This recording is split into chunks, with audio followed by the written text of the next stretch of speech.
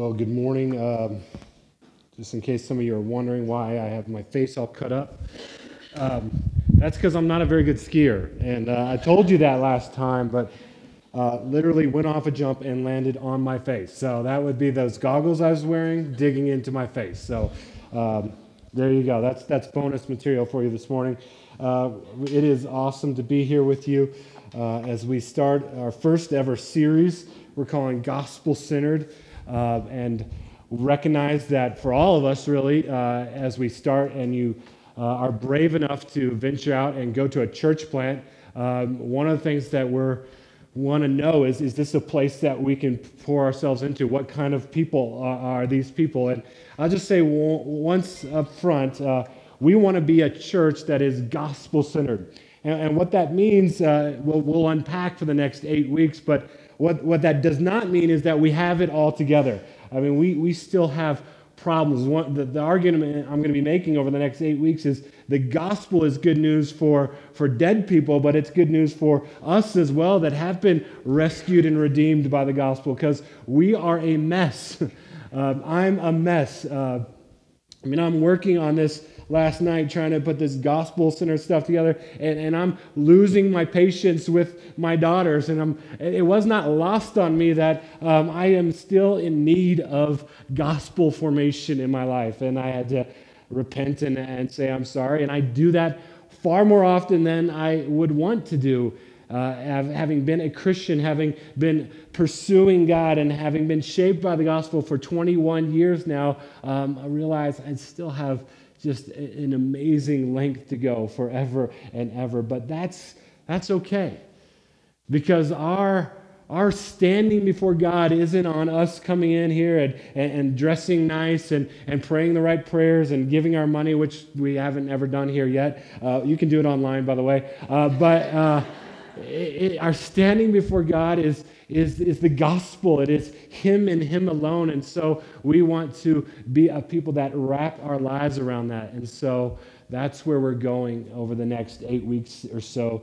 We want to be a saved, shaped, and a sent people by the gospel. So we're saved by the gospel, we're shaped by the gospel, and we will, Lord willing, be sent by the gospel. And just thinking about that, there's a lot of confusion in our day. What is the gospel? There's a lot of talk about being gospel-centered, but in this first message, I want to just look at the very basic question, what is the gospel, from the passage that we just read. A.W. Tozer, theologian from a few years ago, used to say this. He said, what you think about when you think about God is the most important thing about you.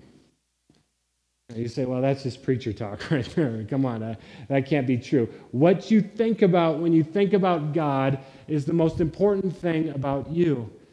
And the reason he said that is because if whatever you think is ultimate reality, whatever is the point and source and purpose of life, whatever comes to mind in that moment is going to shape the way you interact with God. So we want to be thinking rightly, so we're not just interacting with a figment of our imagination, but it's also going to shape how we view ourselves, and it's going to shape how we view others. So it's going to affect our relationships. So it gets distorted in this world. It gets twisted and mixed. And so we don't think of God rightly. Therefore, we don't think of ourselves rightly. And we certainly don't want anyone else to know who we really are. And so we don't treat others rightly. It just begins to avalanche down. And so we want to think rightly about God. We want to think rightly about the gospel.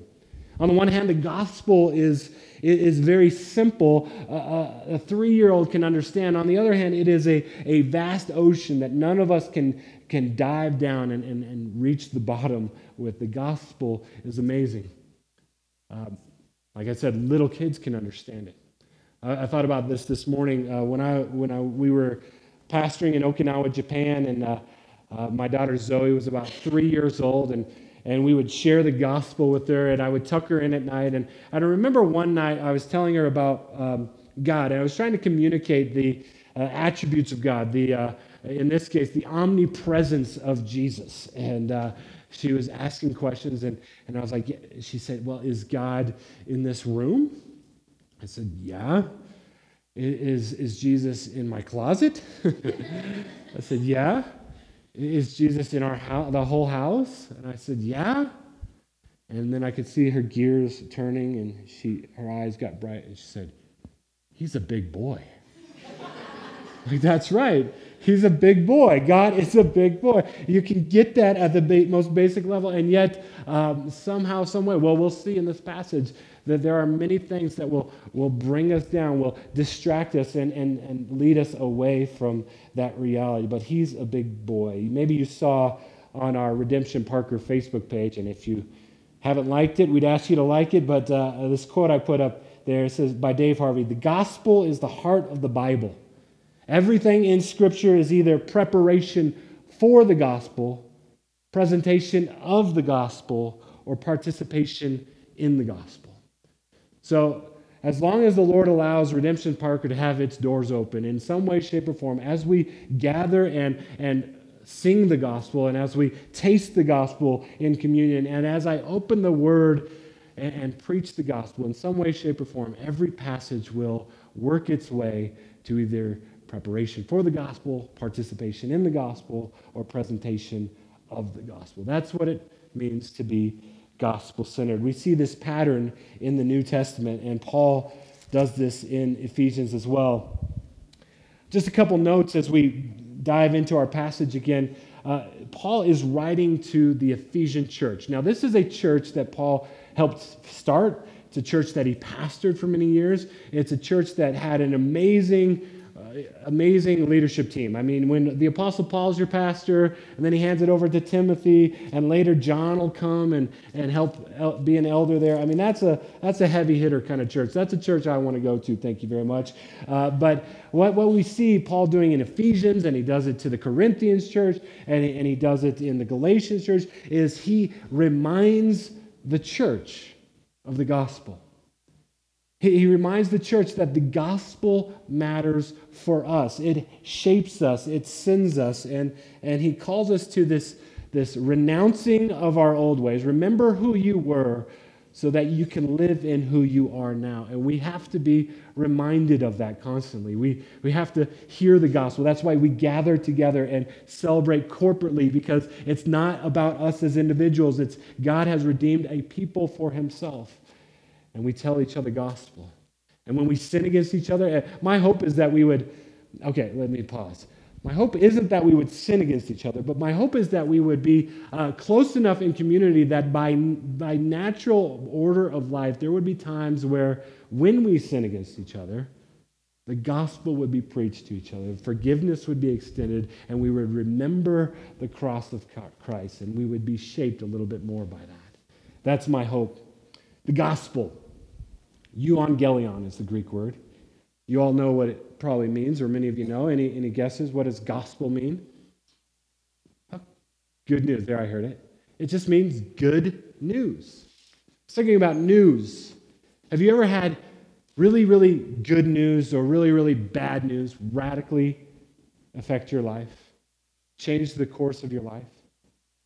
If it's on a spectrum, the really, really bad news and the really, really good news, they will both radically change our lives. It'll do it on an individual level. When you get the results from the doctor and they said the results aren't good, you don't have long to live. To live, that radically changes your life. It happens on a national level. If I say September 11th, 2001, immediately we all know that was bad news. That was a bad news day. I remember where I was at, as you do if you were old enough. I was still laying in bed. It was convocation at the seminary, and it was time to go into school, and I was trying to get the last 20 minutes of sleep, and my wife came in and said, "Hey, a plane has crashed into the World Trade Center," and I was like, okay, that's unfortunate. I'm guessing a Cessna or something like that. And then she came back 10 minutes later, and you know the story. And in that moment when she told me another plane had hit, I knew something had fundamentally changed about the world. The bad news had changed the world. And then going on and being in military ministry and talking with guys and saying, why did you join the military? And they said, I joined on the afternoon of September 11, 2001. And guys would get deployed, and families would get separated, people would get injured, and people would die because of that bad news. On the other end, good news will also radically change our lives. When you ask her to marry you and she says yes, you know in that moment, life is never going to be the same. And later on, when she says, I'm pregnant, you hopefully know in that moment, life will never be the same. Good news and bad news radically changes us. The only option that is not an option in the face of the news on the extremes is to remain indifferent, to just kind of be like, okay, whatever. Well, what Paul is going to do in this passage for us, just a second, he's going to tell us the world's worst news and the world's best news. See, the good news of the gospel is only as good as the bad news is bad. So sometimes if it was like this, if you came out of the doctor's office and the doctor came up to you and said, hey, good news, you no longer have cancer. You'd be like, what? Well, that is good news, but let's get back to the cancer part. What are you talking about? And sometimes when we present the gospel, we only want to get to the good news, but the good news is only as good as the bad news is bad. So we say, hey, God loves you. And you're like, of course he does. I'm lovely, and that's kind of God's job. And so, if the good news is only a little bit good, then you only need a little bit of God. But we're going to see this news is the most radical news, both good and bad, that the world has ever heard. Let's look at this, Ephesians chapter 2. Paul's going to remind the church of who they were and where they were at. He's going to start with the bad news. And again, there's no room for indifference with this kind of news. It says, and you were. Okay, English majors here, were, that's past tense, right? Okay, so you were. He's reminding the church of who they were. You were dead in the trespasses and sins in which you once walked. Now, that's a curious way to put that, right? Like, you want to find zombies in the Bible? Ephesians 2:1. Okay, the walking dead. You were dead in the trespasses and sins in which you once walked. So God created the universe. He created it good, created man in his image. And in Genesis chapter 3, we see that man has rebelled, and the punishment for that was death. Both physical and spiritual death entered into the world in that moment, but immediately spiritual death entered into the world. So that Adam and Eve had breath in their lungs, but spiritually they were separated from their Creator. And they were spiritually dead. And that virus of sin was passed from generation to generation to generation like a bad computer virus. And so that all of us are dead. Well, I'm getting ahead of myself, but here's the deal. You were dead. It wasn't that you needed a little bit of mending. It wasn't that you just needed to kind of gather here and maybe you have your good deeds outweigh your bad deeds and have a cosmic scale that maybe put God in your debt. See, when we have a distorted view of God, we'll have a distorted life. And so we do that. We do that with religion. We do that with pursuing the things of the world. That's the next thing. He says you were following the course of the world. Now, the world, if you go out there, they will say, basically, we're spiritually neutral. Basically, everyone's on their own path. Everyone's on their own journey. There's different ways up the mountain to God, and everyone eventually is just going to kind of be sucked up into heaven. That's what's going to happen. But that's not the story of the Bible. In fact, Jesus himself puts it this way, for the gate is wide and the way is easy that leads to destruction, and those who enter by it are many. He's saying the course of the world is not one of spiritual neutrality. The course of the world is headlong away from God on a wide path, saying, we don't want anything to do with you. We'll go our own way, thank you very much. And Jesus says, many are on that path. It's just the pursuing of from one pleasure to the next and the next, and in the end, finding it all empty. So the world leads us astray. He says, following the prince of the power of the air. And this is the reality that there are spiritual forces at work. In Ephesians chapter 6, he'll begin to unpack that even more. But again, in our day, someone might be thinking, are you really going to go there in an age of scientific enlightenment? But the Bible is very clear that there is a real spiritual battle going on. I had a friend who grew up as a missionary kid in Papua New Guinea. He's a Marine helicopter pilot now. But he said, as we were missionaries there, we would see physical manifestations of the demonic realm all the time. Like it was just a natural part of leading the local people astray. And he said, but you know what? I think, and would certainly affirm that those same realities are present in the West. But Satan just uses whatever's easiest to lead astray people from God. And in our time, and in our place, it's very simple. It's just comfort, safety, security, materialism. But there's a spiritual force in all those things leading you astray. And then he goes on and he says, following the prince of the power of the spirit that is now at work in the sons of disobedience, among whom we all once lived in the passions of our flesh, carrying out the desire of the body and the mind. It says, all of us, in thought, word, and deed, have rebelled against God in some way, shape, or form. We've said, we'll do it our way. We don't want your lordship over us. And so we carry out the passions. This is the story of every person born. And so Paul gives the conclusion there. And we're by nature children of wrath, like the rest of mankind. Again, not a popular message in today's day and age. What do you mean we are by nature children of wrath? That the very first breath we take, we have inherited the sin of our first father, Adam, and we are by nature standing under the justified wrath of God against sinful humanity. It says that's who you were. You were dead spiritually. You were led astray by the world, the flesh, and the devil. And this is the story of everyone before Christ comes into. This is bad news. It doesn't get any worse than that. Again, it's not that we just needed to pull ourselves up by the bootstraps and just try harder. There was no trying. Dead people don't try anything, right? Go to the cemetery today and say, try to do anything. Say anything, do anything. You'll get no response because that's what dead people do. It's bad news. It's the worst news possible. This is what was true of us apart from Christ. Now, God, being God, who can do whatever he wants, could have just ended it there and said, well, thank you very much, ladies and gentlemen. Thanks for coming out to Redemption Parker. Have a good day, dead people. But then the next two words are perhaps the best words in all of the Bible. But God. But God. I love that because it doesn't say, but you finally figured it out.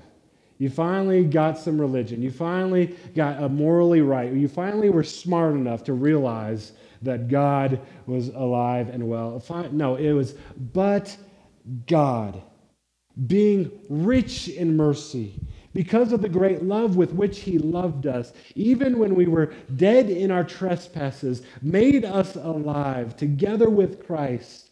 By grace you have been saved. He kind of gets ahead of himself. If you notice in your Bible, verse 4 through 7 is one sentence. Paul loves to do this. He loves these run-on sentences. Have you ever talked to maybe a little kid or someone's really excited to tell you a story, and they're telling you the story, but they're so excited, they want to get to the end before the story. So this is what Paul is saying. You have been raised with Christ. You have been saved by grace. I'll get back to that. And so on. You've been lifted up, raised with him, seated in the heavenly places in Christ Jesus. He just kind of goes on. And he says, listen to this good news. But God, he's rich in mercy because of the great love with which he loved us, even when we were dead. Romans will tell us, even when we were still sinners, even when we were enemies of God, even when we shoved our noses up at God and turned from him, God rescues and God redeems. This is God who saves. And so it is the gospel that we want to celebrate. He, even when we were dead in our trespasses, made us alive together with Christ. By grace you have been saved. And he raised us up with him and seated us with him in the heavenly places in Christ Jesus. Now, so notice the contrast here. You were dead, and now he's made you alive. You were walking, following the prince of the power of the air, and now he's taken you and he's seated you up in some way spiritually in the heavenly places. That's where your spirit is, in a sense, right now, with Christ, who is at the right hand of God. So what can touch you there? What's going to go up to the right hand of God and say, I'm going to take Mark back down here. I'm going to bring him in. I'm going to separate him from your love. Nothing can take you out of that place. Nothing can take you out of that position. We are seated with Christ in the heavenly realm. And so this should fuel our passion. This should fuel our courage. This should be like, what can touch us? I mean, the Apostle Paul, who would be tortured for his faith, would say stuff like this in 2 Corinthians 4:17, for this light and momentary affliction, he calls it light and momentary. I love that.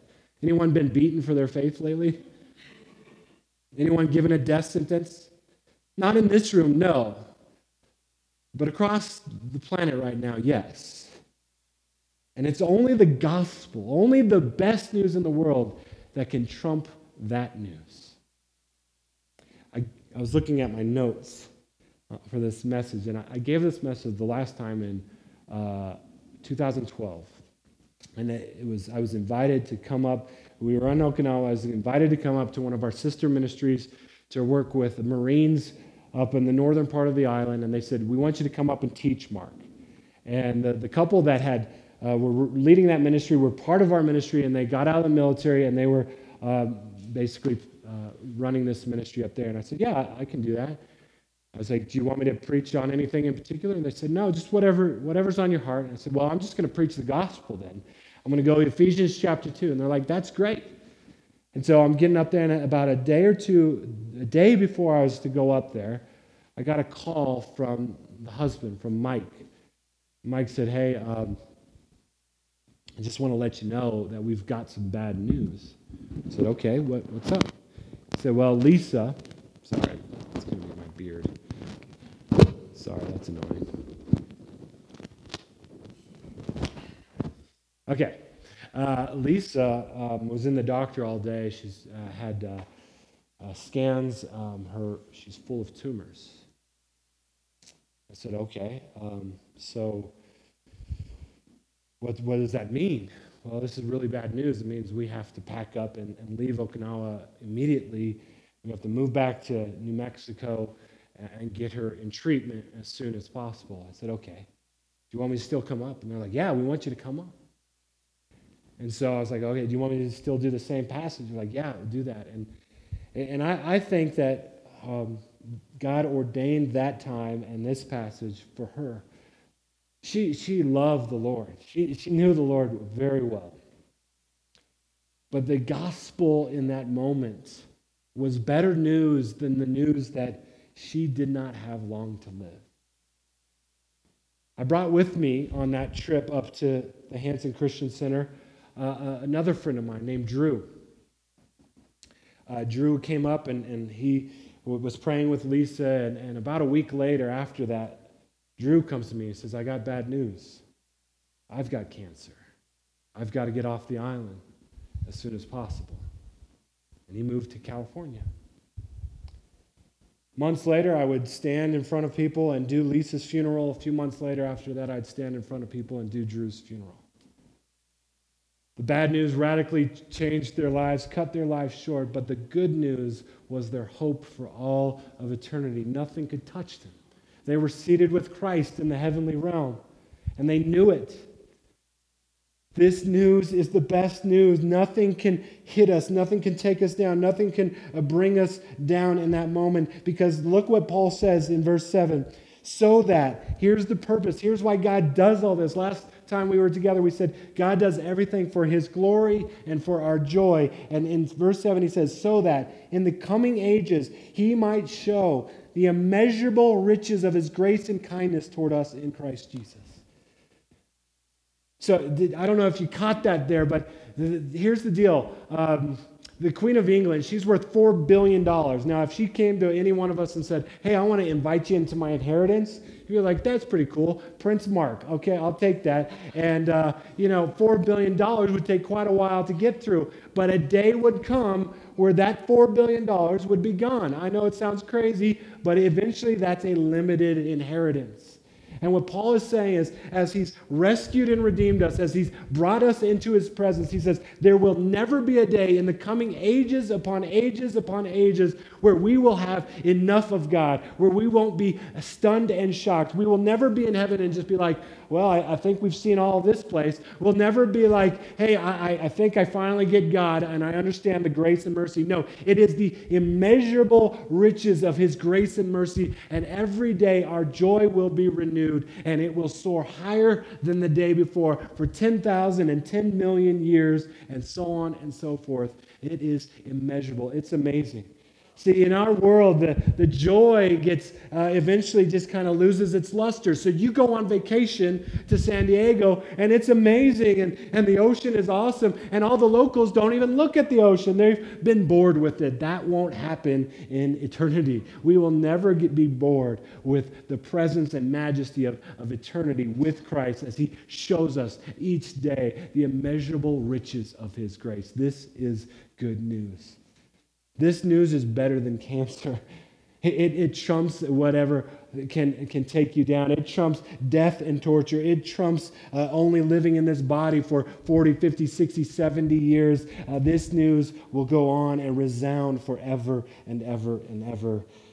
And then he says this. If you're going to memorize one verse of the Bible this week, memorize Ephesians 2, verse 8. For by grace you have been saved through faith. And this is not your own doing. It is the gift of God. For by grace, grace is the operative word of the Christian life. Grace, God's riches at Christ's expense. Grace. This grace tells us that there's nothing that we did to earn it or deserve it. And Paul is very clear. This is not of yourself. It is the gift of God. And he says, just in case you miss up, because our hearts kind of tend to lean towards kind of earning our stuff and saying, God, look how good I am, and you kind of owe me something, God. He just wants to be very clear in verse 9, not a result of work, so that no one may boast, for we are his workmanship. That word workmanship means it can be translated his artwork or his poetry. Think about that. You, as a rescued and redeemed saint, are a piece of art that God wants to display to the world. With all your cracks and all your stumbling and falling, he says, you are God's poetry to the world. Created in Christ Jesus for good works, which God prepared beforehand that we should walk in them. So God would say, I'm going to rescue and redeem you, and I've prepared beforehand all the good works you could walk in. Not works that will earn you anything for me, but that your life would have meaning and purpose, and you can display my glory and grace in the world. See, it's not just that we needed to, the goal is not to make nice moral people. The goal is resurrection. It's redemption. Or to quote C.S. Lewis, he says this, we must not suppose that if we succeeded in making everyone nice, we should have saved their souls. A world of nice people, content in their own niceness, looking no further, turned away from God, would be just as desperately in need of salvation as a miserable world. See, religion tries to make nice people. God makes dead people alive in him. When I was in Okinawa, I did a series based on something Paul says in the book of Philippians about false teachers. Almost every book of the New Testament, they're confronting false teaching in some way, shape, or form. So I said, okay, let's just look at some false teaching in the world. And so one of the groups I talked about was a group that's known for being very nice people. And by the way, we should be nice people. I'm not saying be jerks, but that doesn't save us or rescue or redeem us. And so the big wig on island from this particular group came to me and they said, why are you so harsh on us? Why are you saying this? We're just like you. We're Christians too. And I said, no, you twist and distort the gospel. And it really isn't a gospel that you preach. You're trying to make nice people, but that's not the gospel. They said, we believe in grace. I said, no, you don't believe in grace as the Bible talks about grace. He said, well, let me help you understand, Mark. Imagine I have a winning lottery ticket, And I want to give this ticket to you, but I want you to just, pay me $5 or $10. You get the $1 million, but you just do your part, just a little bit, $5 or $10. I said, that's it. You don't get it. We are spiritually bankrupt. There's not a penny in the world that we can offer for that lottery ticket. There's nothing we can do. We were dead in our sins and transgressions. There's no good work even to give you a few bucks for that. You missed the gospel. Darren Patrick tweeted, speaking about lottery, a few years ago that the largest lottery ever was won. And Darren Patrick, he tweeted, he said, "Dear person who won the lottery, you still can't buy what you need most." That's true on so many levels, but that's true on this level as well. There's nothing we can do, for by grace you have been saved through faith, and this is not your own doing. So we are to be shaped by this. In the next several weeks, we'll talk about what does that look like? What does it look like to walk in a manner worthy of the gospel? We're to be saved by the gospel, shaped by the gospel, sent by the gospel. If this news is really as bad as it says it is, and if this news is really as good as it says it is, it should radically change us. There should be a fervency in our prayer for lost people. We should be going with them to the one thing that can rescue and redeem them, the gospel of grace. And then if it's as good as it said it is, man, that should fuel our passion. It should fuel our worship. It should fuel our going. And it should fuel our repentance when we sin against each other. At this time, I want us to just conclude, not with a sermon, but with coming to the gospel once again. We've sung the gospel. You've heard the gospel. But we want to come to this table once again and remember the gospel this way.